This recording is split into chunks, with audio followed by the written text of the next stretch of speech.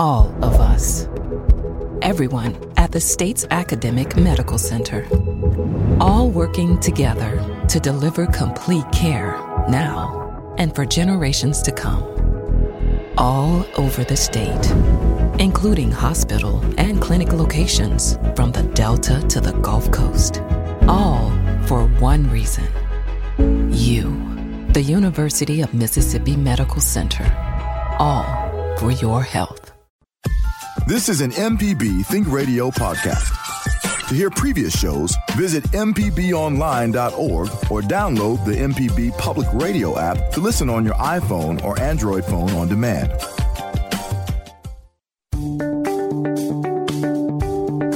Welcome back to Southern Remedy Healthy and Fit on MPB Think Radio. I'm your host, Dr. Josie Bidwell, Associate Professor of Nursing and Preventive Medicine at UMMC. And here with me today is a colleague and friend, Dr. Leisha Lee. She is an Assistant Professor of Nursing, and she's also one of our Wellness Ambassadors at UMC. And we'll talk a little bit about what that means in just a minute.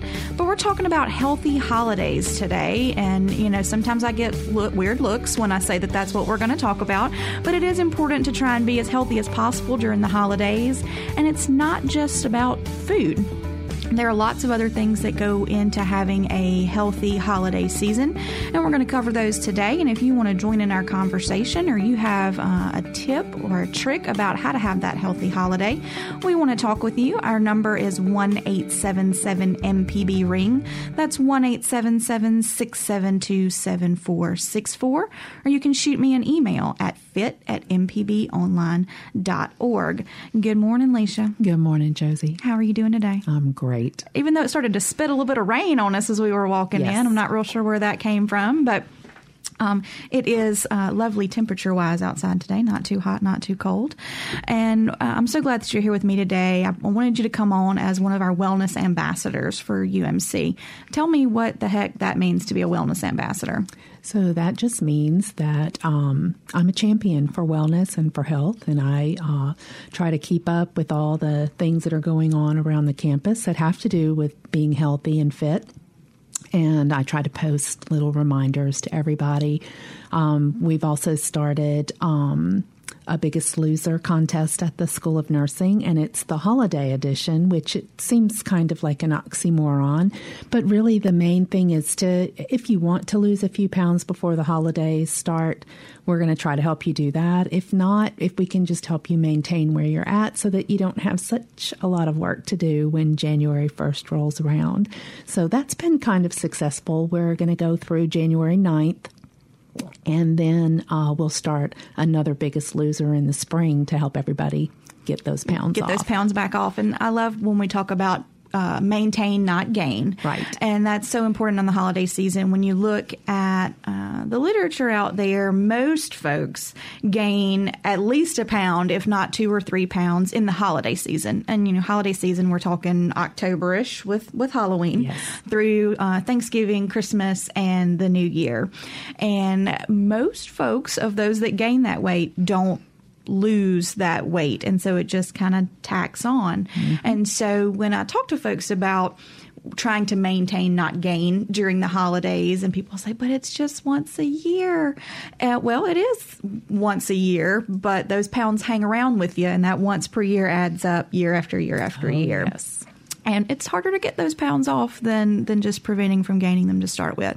And I'm not trying to spoil anybody's fun. You can still have a fun holiday season, still eat things that taste yummy and delicious, but really it's going to be about portion control. And we're going to talk about that in a little bit. But what I want to start with is germs, because, you know, the holidays fall smack dab in the middle of flu season. And the flu gets a lot of press, but there are other nasties going on this time of year as well. Yeah. Strep is going around this time of the year. Of course, it's always there, but it seems to flare up a lot in the winter months. RSV, which we'll talk about because both you and I are pediatric nurses, so we have a lot of history with RSV, and we'll talk a little bit about what that is. Just plain old colds and the crud and feeling icky, and then the dreaded stomach virus. Yes. You know, I was out of town during Thanksgiving week, and I was really glad I was out of town because almost every friend on my friend list on Facebook was posting about the stomach virus. Yes, It was pretty bad. Yes, and so I was glad to have dodged that little wave of the stomach virus there. But the principles behind all of these things and the way we prevent illness are the same. So there's kind of a chain of transmission that has to happen. Talk to me about that chain of transmission. Well, you have to have, the bug is everywhere. Every kind of bug you can think of is everywhere.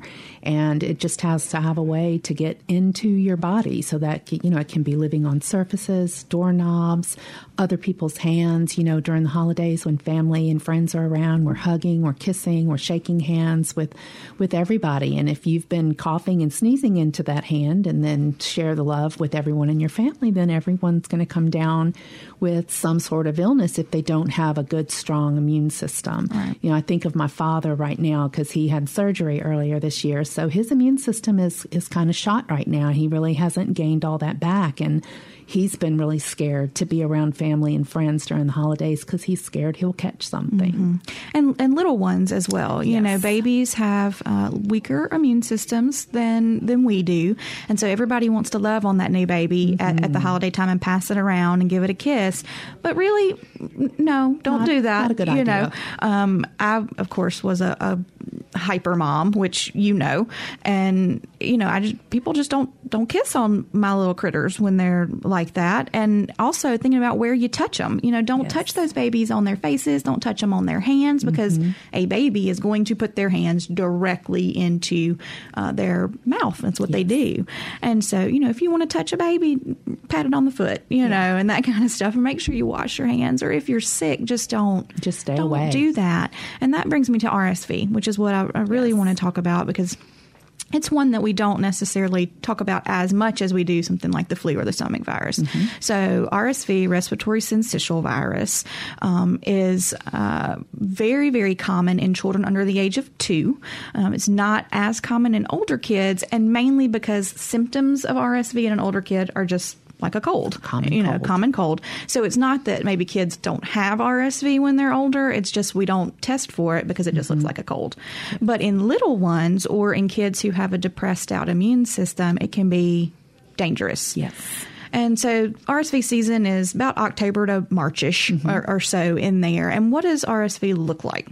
RSV looks like a lot of snot, basically. Yes, it really does. If you know how children, when they have a cold, that nose is constantly running. Well, this is that times a million. Yeah. Those little babies, they primarily breathe through their noses, and when they're bottle fed, they have their mouth to suck on a bottle, and they need their nose to breathe. And when it's full of snot, they just can't breathe, and so they don't eat well. They breathe really, really fast, and they just tire out really fast. They usually have fever. They get dehydrated and usually wind up in the hospital. And, of course, they have to be on isolation precautions, and it's very easy for them to spread it from one child to another. If they have other children in the home, it's usually spread through the house. In hospitals, we have to be really careful as nurses and healthcare workers because it can get on our clothes if we hold a baby or handle them and then go into another baby's room. We can pass it to that baby, and before you know it, you've got a whole floor that is sick with RSV. So it really can be bad, and it's pretty much the same season as the flu season, like you said. And there can be flu positive and RSV positive kiddos, and those are really sick little kiddos out there. So if you guys have a tip on how to stop the spread of infection this holiday season, we'd love to hear from you. Or any of other questions or tips about having a healthy holiday, you can give us a call at 1-877-MPB-RING. It's 1-877-672-7464. So regardless of the pathogen or the germ, the first way that an infection starts is getting out of whoever has the germ, getting a portal of exit from whoever is contagious. And so the most common ways of that is going to be some kind of saliva or respiratory secretion. Yes. So the coughing, the sneezing, the snotting, and then the spreading. And so just like you mentioned, it can be on your hands or it can be on an object, a surface object. And so, of course, I'm pretty hyper about the sneezing and the coughing and the wiping of the nose and how that should occur. And most folks, when you see them out, or at least I only see these folks, they cough or sneeze into their hands. Yes. And then touch the things, yes. And everything that you sneezed out or coughed out is now being spread around. Everywhere you touch. And kids touch that, put it in their mouths, bring it home, spread it around to their families, those kinds of things. So I know you know my song that I sing all the time, which is cough into your elbow. Finish it up for me. That is where the germs go. That's right. That is my little jingle there. Cough into your elbow. That is where the germs go. And you got to be careful with that. I mean, you want to make sure that you actually get it in your elbow and don't just sneeze at the person behind you, because that'll make an enemy in line anywhere you are. But one thing that I want to, I'm actually planning to do a little short video is I'm going to put some chocolate syrup in my mouth. Mm-hmm. I'm going to sneeze on my hands, and then I'm going to touch paper on the wall. Excellent so idea. that you can see really what happens when you do that. Mm-hmm. So, if you're going to use your hands to sneeze or cough, then, put some tissues in your hands, that kind of thing. And always, always, always, always wash your hands afterwards. Yes. So that number one tip for preventing the spread of infection is hand washing. Yes. So how long should you wash your hands for? Well, you need to wash them for about 2 minutes, or as long as it takes to sing Happy Birthday to yourself. Mm-hmm. Or you can sing, the ABC song or whatever. But you really need to wet them well. You need to foam up really good, get lots of bubbles and suds when you scrub them, and scrub between your fingers, and then rinse really, really well and dry well, and make sure those paper towels go into the garbage. And speaking of paper towels, you want to use paper towels during this time of year rather than those cute little hand towels, because that's just another way to transmit germs. Yeah. So you can get really cute decorative paper napkins that go in your bathrooms or on the kitchen counter now for your guests to use. But, I have found if you put out a decorative towel, it does not matter how many times you tell people that's decorative, don't use that. I think my kids just grin as they wipe their hands on that. So you really do want to use some paper products to prevent the spread of that. And you mentioned sudsing up really well, and part of that's with warm water. Yes. Warm water just suds is better than, I don't think that's a word, but it suds up better than cold water does. Mm-hmm. So it doesn't have to be boiling hot. You actually don't want it to be, because you actually can cause some cuts and abrasions in your skin when you use water that dries them out. Yeah, and then you can get a skin infection from that. Trust us, nurses. We know how to wash some hands now, because we wash them a lot. But kind of, warm water, lots of soap. You mentioned in between the fingers. Think about around your fingernails as well. Dry cuticles will hang on to germs like nobody's business. Yes. And then don't forget your wrist as well, to kind of go up your arm and get your wrist. Push your watch up out of the way. Get that wrist really good. Rinse really well. And don't fling your hands. That's what I see folks do all the time. They rinse their hands and then they shake them like a puppy dog getting out of the bathtub. And I'm just thinking, I don't necessarily trust your hand washing skills enough not to think that you just flung germs everywhere. Yes. So don't fling your hands, just pat them dry with paper towels. And then the part that I see folks forget about the most is using a paper towel to cut off the sink, cut off the water with. Very good idea. You got to think your hands were dirty when you started. Mm-hmm. So if you touch that dirty faucet, then you've just kind of recontaminated your hands. Now I know there are people out there thinking she is nuts, but that's the way we do it in healthcare. That's how we learn. And that really is the best way. So you usually can tell a nurse in the bathroom with you at a restaurant, because we're the ones cutting that sink off with a paper towel. And I go that extra step and I use a paper towel to open the door to the restaurant as well. My favorite restaurants are the ones that have the push doors. Yes. I'm like, see, this is smart. We don't even have to have the little kick. Yeah, the little you can pull with your foot. This is my kind of place where I don't have to touch anything after I've washed my hands from that. So those are all really good ways to get those hands good and clean. And then what if you don't have soap and water or access to soap and water? You can use an alcohol wipe or foam. Yeah, a foam. foam. They make all kinds of gels and foams, and they're small. You can clip them on your backpack if you're a student. You can put them in your purse. And just take that out, and you have to use that the same way. You have to use a lot of friction. You have to cover all of the surfaces. Don't forget your wrist. And then you have to let it dry. Before you go touching all over stuff. It disinfects better after it dries. And you can set a few of those bottles out around your home if you're having guests over, just kind of gentle reminder to use that. We were talking before the show, and I was telling you about one of the local party areas in town for kids' birthday parties. When you're moving from the play area into where the cake and food is served, the little workers there stand right there with the bottle of hand sanitizer, and before a kid can go in there, they are sanitizing those kids up.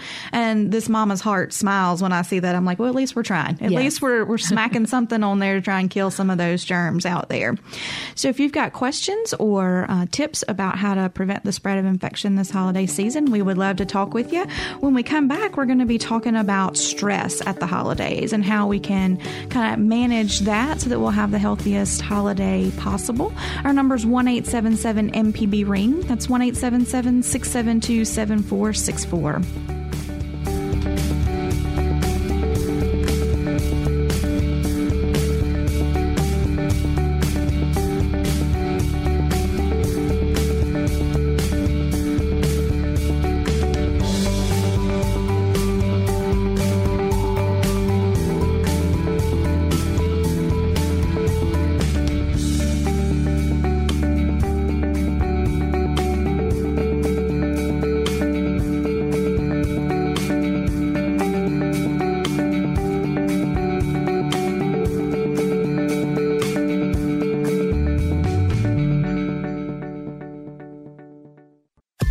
This is an MPB Think Radio podcast. To hear previous shows, visit mpbonline.org or download the MPB Public Radio app to listen on your iPhone or Android phone on demand.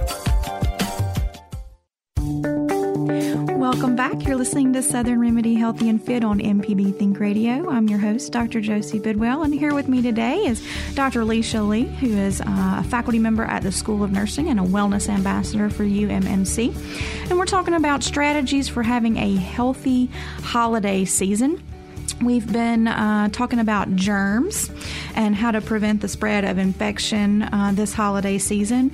And we're going to talk about stress and how to cope with that in a minute. But we did have an email that came in from Becky, who was asking about traveling and how to prevent the spread of germs. She said that her family lives out of town and she's going to be flying for the holidays. And she always seems to get sick when she's on an airplane, which I hear you, me too. And what's the cause of that, and why is that happening? Well, when you look at airplanes and traveling that way, one reason that you seem to get sick more often is the fact that the humidity in the air that circulates in the airplane is different than our humidity is. So it's actually drier in that recirculated air. And so, I mean, most folks realize that because their eyes get dried out and kind of itchy, and their nose kind of feels dry and stuffy. But what that does from an immunity standpoint is it dries out the mucus layer of your respiratory tract, and that thing is there for a reason. What does that mucus layer do? It actually helps move infectious things out of the system. Right. So it traps it and then helps you cough it up, sneeze it out, all those kinds of things. So just by the fact that air is drier, that increases our risk for getting an infection. So you can use things like nasal saline to keep that moist, a little bit of Vaseline on a Q-tip around the inside of the nasal passage, and drinking lots of water. Yes. Now, I know it's tempting to get the little tiny bottles of liquor on the airplane, but you need a bottle of water as well to stay as hydrated as possible with that. And we'll talk about some of the other germies that are hanging out on an airplane in just a minute, but we've got a couple of calls. So I want to go talk to Kathy in Natchez. Good morning, Kathy. Good morning. How are y'all? We're fine. Great. How are you? Oh, I'm doing good. It's a beautiful day so far. I got a little rain, like you said. Just a little sprinkle. For a second. Yeah, but that's it. So it's doing good now. But I have a comment and Okay. I got a question. Okay. So my comment is I go to the different Walmarts with my job, and I was sitting in the parking lot one day, and I looked up at one of the grocery carts, and it was birds all over the part where you hold. And I thought about the thing. Sometimes I see, you know, with some people when they come into Walmart, it might be just an individual and they wipe the cart down, but I don't see it a lot. Right. But then I thought about with the birds, they could carry so many germs. I'm not sure if it's a large extent, but it is important to wipe it down because you think about how many toddlers are put in that seat, and they're holding on to their buggy and everything, and that's scary thinking about that. Yes, it is. The buggy, me and the buggy have a love-hate relationship. I usually I usually say, I don't need a buggy. I'm just going to carry stuff.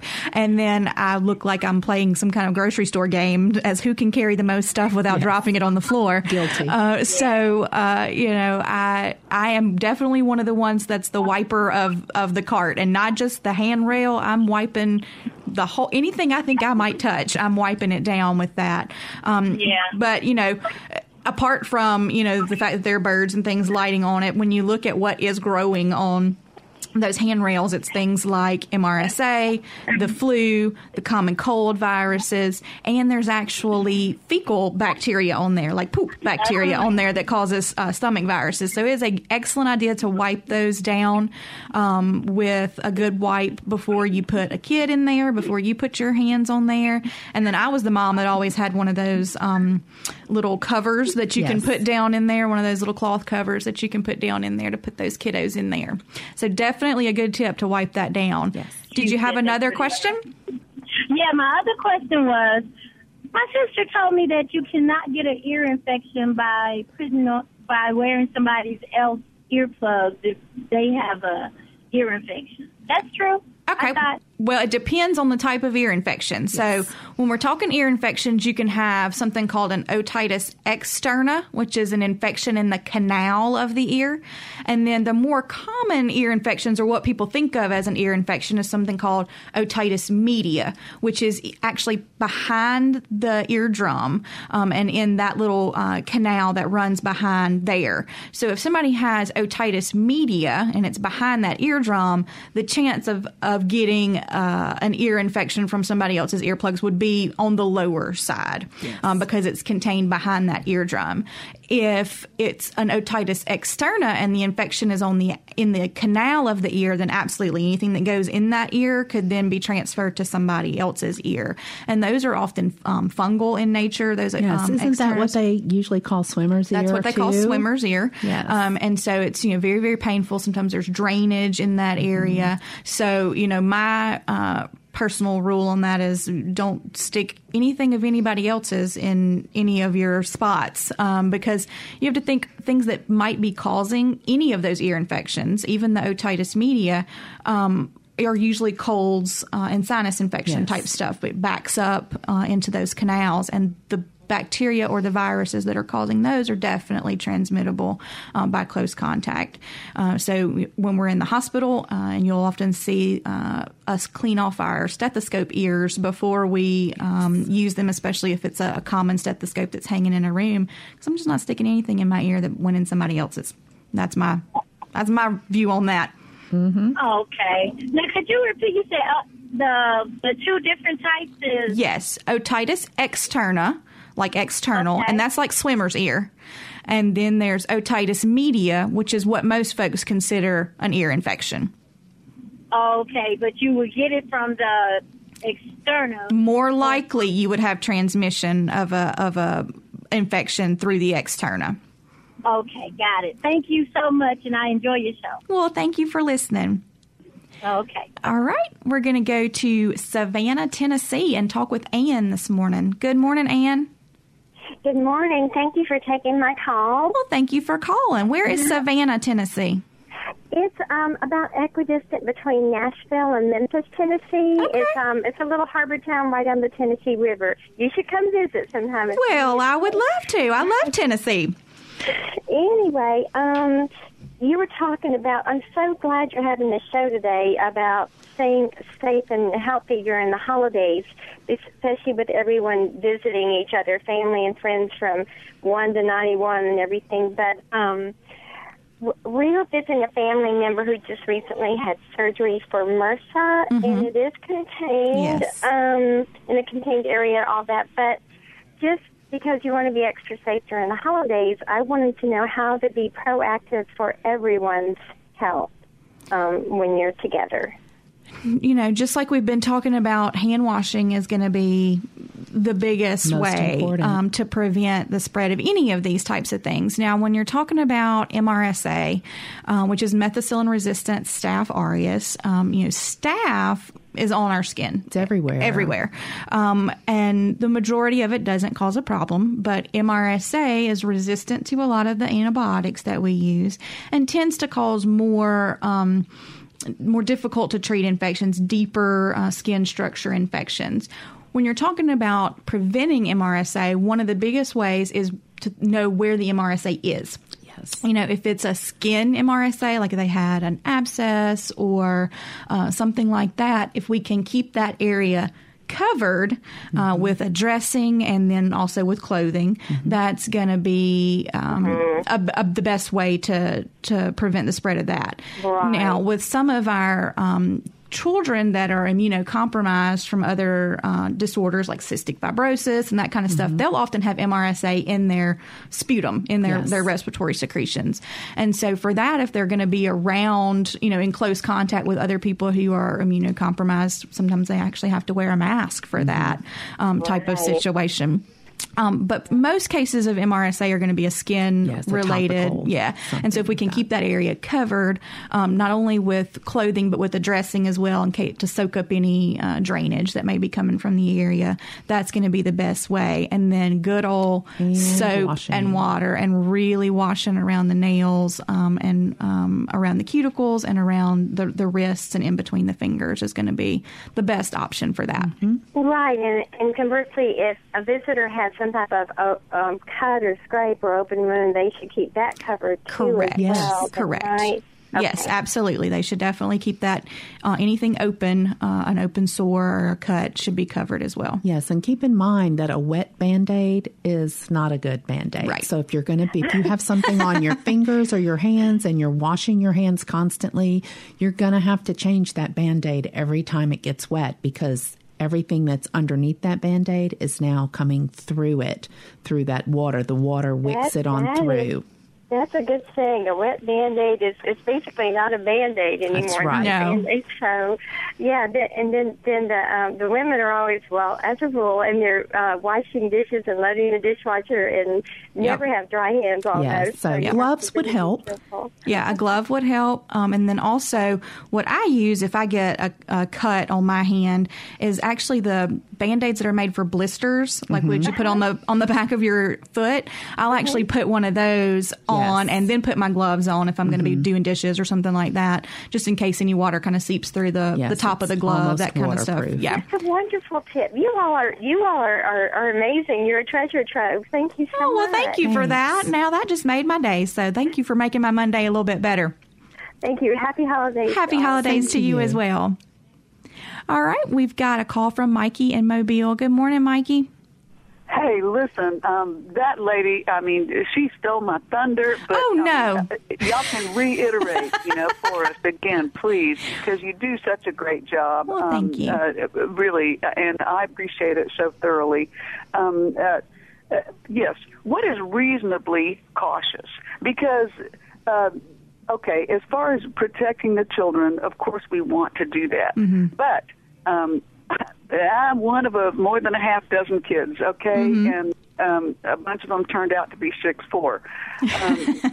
Goodness. So they were not. We weren't. Whatever. It speaks for itself. And my mother kind of had to adopt the attitude, because she was also a full-time working mother. full-time job mother. All mothers are working mothers. Yes, they are. But she had to adopt the attitude that a little dirt don't hurt. Right. You know. So as far as the children, basically we looked at it like, okay, it's building your immune your immune system. There you go. So, but when it comes to things like, as the previous lady spoke, MRSA and those sorts of things, I mean, it's probably more of a more concern for folks who are elders or otherwise immunocompromised. Mm-hmm. So what is reasonable? What is reasonable? Reasonable. Other than washing hands. Right. Washing hands. Right. Hands. Yes, ma'am. Yes, and we say that for a reason, because in every medical textbook there is, when it talks about infection, the number one intervention is hand washing to prevent the spread of that. We can link that back to infections acquired in the hospital, and we know that the higher the rate of hand washing, the less rate there is of transfer of germs. So when we're talking about being reasonably cautious, my rule is you want to think about it, but you don't want to let it control your thoughts. You can't wash your hands every few minutes. That's not healthy. But there are times when we definitely want folks to wash their hands. Yes. And that's before we eat, and then after we eat, which is one we don't often think about, but you're getting spittle and stuff on your hands when you're eating. So before you eat, after you eat, and then when you use the restroom. Those are the big ones. And then anytime that you're going to be in contact with people that maybe you're not normally in contact with, because they're bringing in a whole new crop of germs that you're not used to. All of our homes and family members, we've got our own flora, or our own, kind of microbes that live on us. But when we start interacting with a whole bunch of other folks, they bring all theirs to the party too. So, just like we were talking about the shopping carts, if you're going to be going out and touching something that a ton of folks have been touching, it's a good idea to wipe that down. Now, that doesn't mean every time you pick up something off the shelf at the grocery store that you then have to wash your hands. But I do wash them when I get back in the car with a little hand sanitizer there. We were in Disney for Thanksgiving, and some of that I have to let go of my kind of craziness about germs, because they're just there. Your kids are getting on rides that multiple other kids have gotten on. They're touching handrails and all this kind of stuff. And so what we chose to do is, after a ride, when they got off the ride, we'd give them a little hand sanitizer, idea. Just to reinforce with them that, having hand hygiene is important, but not freaking out every time they touched something, because that's going to set them up for being afraid of life, and we don't want that to happen. Right. So, my answer to that is be intentional, but don't let it drive your entire thought process going on there. And, if someone's sick, then they got to keep it to themselves a little bit. Quarantine them a little bit. Yeah, so they're not all up in everybody's faces, because we do have to protect the most fragile of us, which are our little kiddos and our adults who have weakened out immune systems, people who may be getting chemotherapy, things like that. So I hope that was helpful for you, Mikey, and I always enjoy talking with you. You still there with me? Nope, think I lost you. All right. Well, it was good talking with you today, Mikey. And it's been great talking with everybody. And we've been talking about these germs. And we had an email from someone who had asked about airplanes. And we talked a little bit about the kind of humidity of the air and why that makes you more prone to an infection. But there are some things in the airplane that are just dirtier than others. And we usually think about bathrooms as being that case. And absolutely, the airplane bathroom can be gross. But that is one of the areas that gets the most attention between flights. So, the flight attendants and the crew are going to spend extra time using disinfectant in that area and making sure that's clean. So if you're on a prolonged flight, hours and hours and hours, it's going to get dirtier as it goes. But it starts out pretty good. But some areas that may not get quite as good of a cleansing, one is that tray table. Yes, and the armrest. Tray tables and armrests, the buckles. Yes. And we often don't think about it. Yes, the vent overhead and the light up there are all areas that they may get wiped down, but it may not be with disinfectant. And it may certainly just be not between flights. Right. So those are areas, when we look at actual studies that have cultured those different surfaces, the tray tables, the seatbelt buckles, and the overhead controls have more germs on them than the bathroom flush handle does. Amazing. So, I just keep those little Clorox wipes in my bag, and I just wipe that little situation down, and I don't care if people look at me crazy. I'm just wiping it down and getting it done. And then, interestingly enough, the aisle seat is also the germiest of the seats, because everybody touches the side of it when they walk by, when they walk down the aisle. So another reason to try and get that coveted window seat right there, but don't rest your head against the window, because it's not looking too good either. So we're going to take a quick break, and when we come back, we're going to talk a little bit about stress, and then I want to talk about food and nutrition, because those are some big points in having a healthy holiday. If you want to call us, our number is 1-877-MPB-RING. That's 1-877-672-7464, or you can send me an email at fit@mpbonline.org.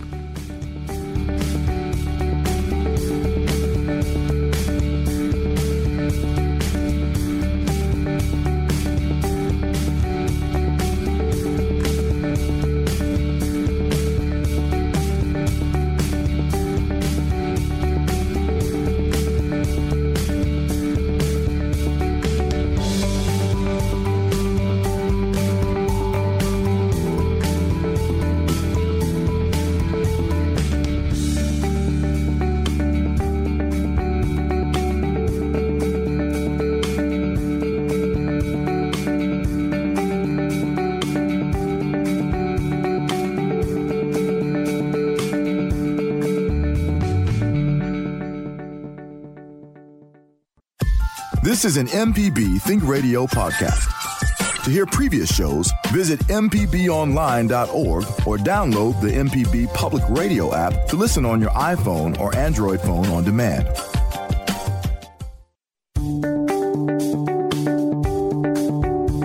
Welcome back. We're talking all things healthy holidays today on Southern Remedy Healthy and Fit. And my guest is Leisha Lee. She's a faculty member at the School of Nursing and a wellness ambassador for UMC. And we have had a lively discussion this morning about how to prevent the spread of germs this holiday season so that we can be as healthy as possible to enjoy our family, our friends, and the good food that is out there for the holidays. And if you want to join in our conversation, our number is 1-877-MPB-RING, or you can send me an email at fit@mpbonline.org. Now, very briefly, I want to talk about stress at the holidays, because it is a real thing. And it's usually, everyone likes to think it's family dynamics, but it's a lot of times just we feel overwhelmed. If we're hosting the meal at our home, or if we're cooking to take to different areas, it just seems overwhelming when you think about all the things that you have to do. My kind of number one tip for that is settle for good enough. It doesn't have to be perfect. Right. Very rarely, when I think back to all the holidays that I spent with family through the years, never, my memories are not of that perfectly decorated tree. That's not what's out there. I remember the tree, and I remember it being beautiful in my eyes, especially as a child. But that every single thing coordinated and every ornament was hung in just the right spot was not my biggest memory. And if you have a cat, that ain't going to happen anyway, because my cat is destroying the bottom third of my tree. So I have a naked tree on the bottom, and all the ornaments are clumped on the top, because that thing, and you wouldn't think how high they can reach, but they can get on up there. So what's your thoughts on stress for the holidays? Well, I'm a list person. So if I know I'm going to be really busy during the holidays with lots of things to do, I try to make myself lists. And I'll have, if I'm going to my mom's for Christmas Eve, then I make a list of everything that I need to do before I go, everything that I need to get in the car to take with me. And then, I do the same thing for the next day when we go to my husband's family.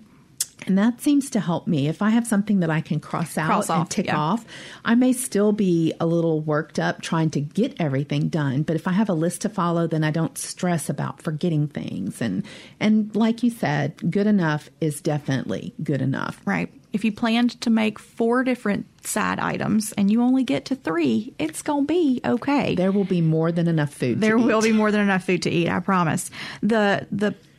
My tip on getting ready for preparing food and that kind of stuff is write out your menu, you know, and the things that you're going to be responsible for.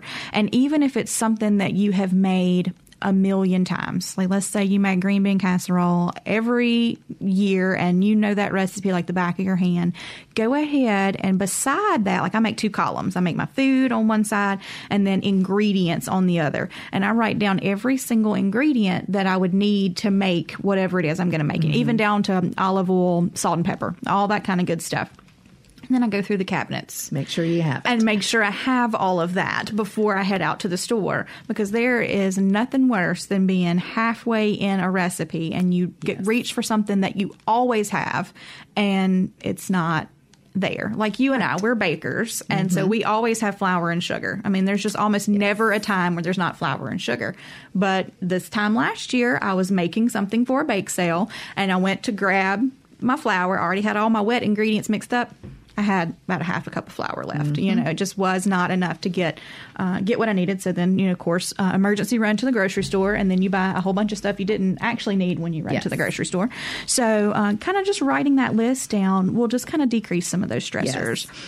Same deal for presents. Make a list for presents and don't go nuts. You know, my kids' first couple of Christmases, we were nuts. You know, I mean, we bought, you know, oh, they'll love this. Oh, they'll love this. Oh, they'll love this. And they don't play with the vast majority of that. That's right. So I was out with some friends yesterday, and one of them was telling me how they control their spending with their kids for Christmas. Have you heard of the 4-gift thing? So it's one thing to that you want, one thing that you need, one thing to wear, and one thing to read, which I thought was very, very cool there. Because, you know, and it can be, you can think outside the box. Like what she got her kid for the thing to wear was a watch. So it doesn't have to be boring stuff like clothes and hats and gloves and that kind of stuff, or really terrible sweaters that you're never going to wear again. Right. So that's a good way to kind of narrow it down. And the kids get excited about, okay, I'm opening my, you know, what I need box right now. So that was a good way to kind of keep it in perspective there. Now, I want to switch gears a little bit and talk about the food, because that is really the biggest part of the holiday for most folks. It's my favorite as well. I love good food, and I want to make sure that I balance my plate out so that I can have some of those good foods without going into a food coma. The first part of healthy eating at the holiday that I want to talk about is just food safety, though, because it can be a real downer if everybody gets food poisoning from the holiday meal. That is not, that's the gift that keeps on giving, but not one that you necessarily want to have. So turkeys are usually, for some families, a Thanksgiving thing, and ham is a Christmas thing. My family does both at both things. They, you know, we've got turkey lovers and we've got ham lovers. So with that turkey, what I see people go wrong on a lot is how you thaw that sucker. So what's the best way to thaw a turkey? Definitely not on the counter. That's right. Or in the sink. Or in the microwave. Yes, please you cannot thaw a turkey in the microwave. Don't do that. You need to buy early, and you need to put it in a pan on the very bottom of your refrigerator for at least 2 to 3 days for it to defrost. Or you can do like I do and just buy a fresh one, and then you don't have to worry about that. Or what I do is I actually skip the big bird and buy turkey breasts. Because most folks in my family don't eat the dark meat anyway. They don't eat the legs and the wings and that kind of stuff. They just all are clamoring for the breast. So I just cut out the middleman and get the turkey breast. They're going to cook quicker. And they're actually going to be, you know, overall a healthier option. You're going to have less calories in that white meat than you're going to have in the dark meat. So they cook quicker. They take less time to thaw. And you don't have a whole bunch. Then you don't have this carcass sitting on your table that you're trying to figure out, what am I going to do with this thing? Oh, I always make you make stock. I know you make stock with yours, but you're a better mommy than me. So I do not have my stock game on point yet, but one day I'll get there. But that's kind of how I do it. Or what we did for Thanksgiving were turkey tenderloins, and we put those in the smoker and did turkey tenderloins. They were great that way.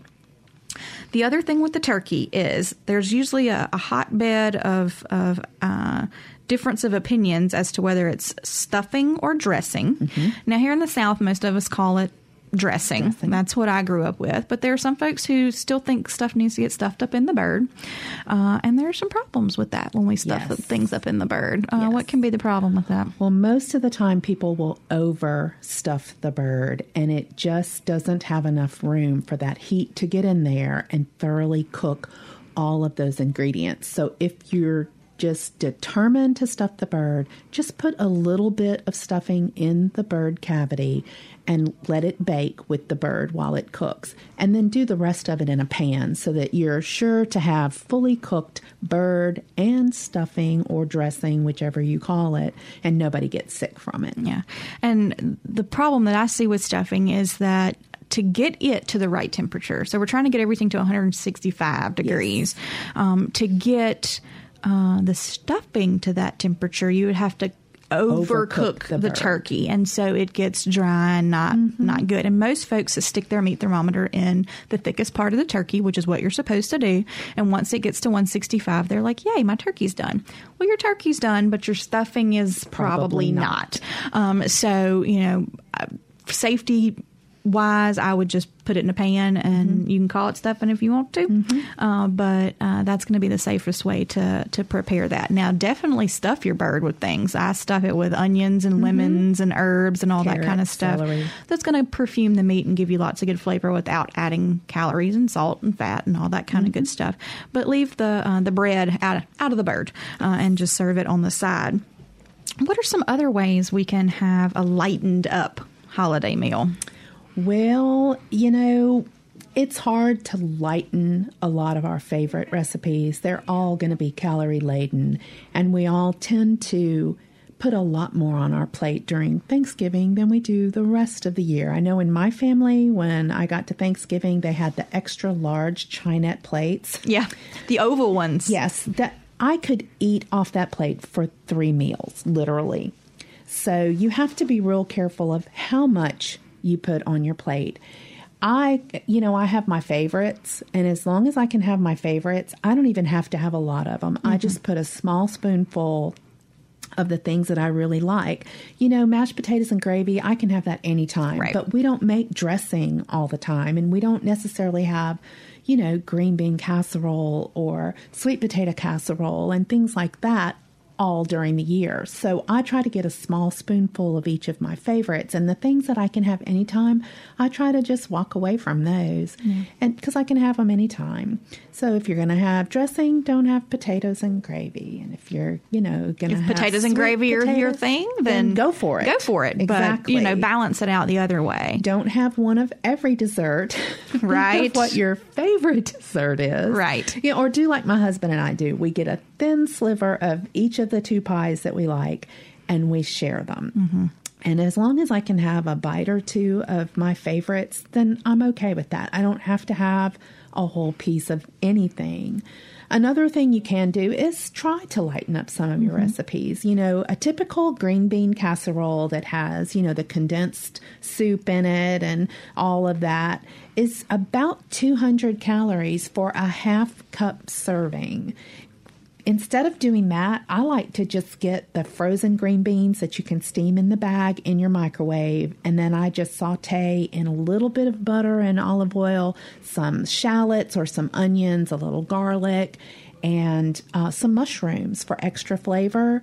And then after the steamed beans come out, I throw those in the pot and stir them in. And right before I serve it, I deglaze the pan with a little bit of maple-flavored balsamic vinegar. It gives it a little sweet touch. And they're way delicious and don't have any of those bad ingredients that a green bean casserole has. So if I eat that instead of regular green bean casserole, I don't feel so guilty about eating the cornbread dressing, which is like my favorite holiday thing. That and candied sweet potatoes. Yes. You know, that's what I grew up with my grandma doing, and my grandma is not here anymore. And I crave her candied sweet potatoes. And if she was here, I would definitely have some of those. Yeah, probably.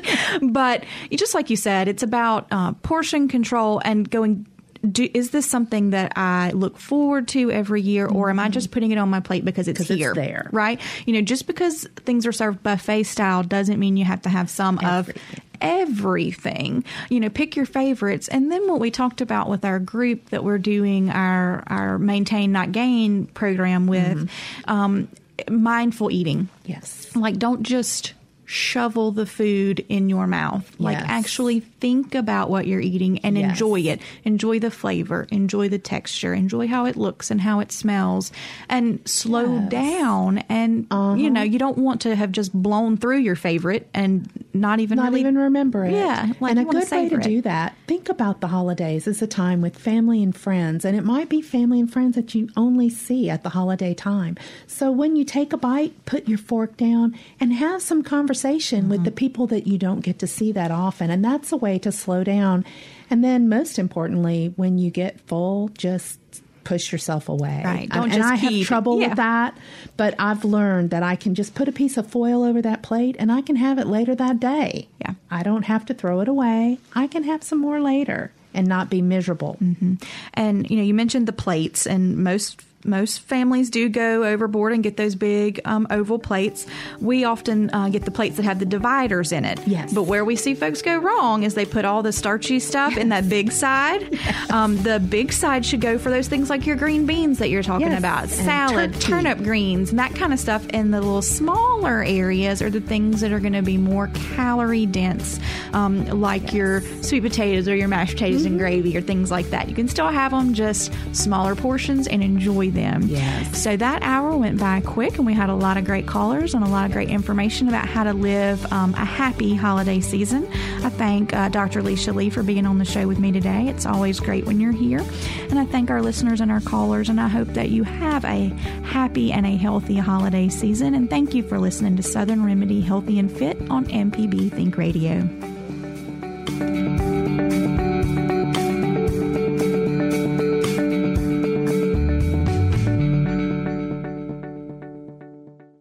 This is MPB Think Radio, Mississippi Public Broadcasting.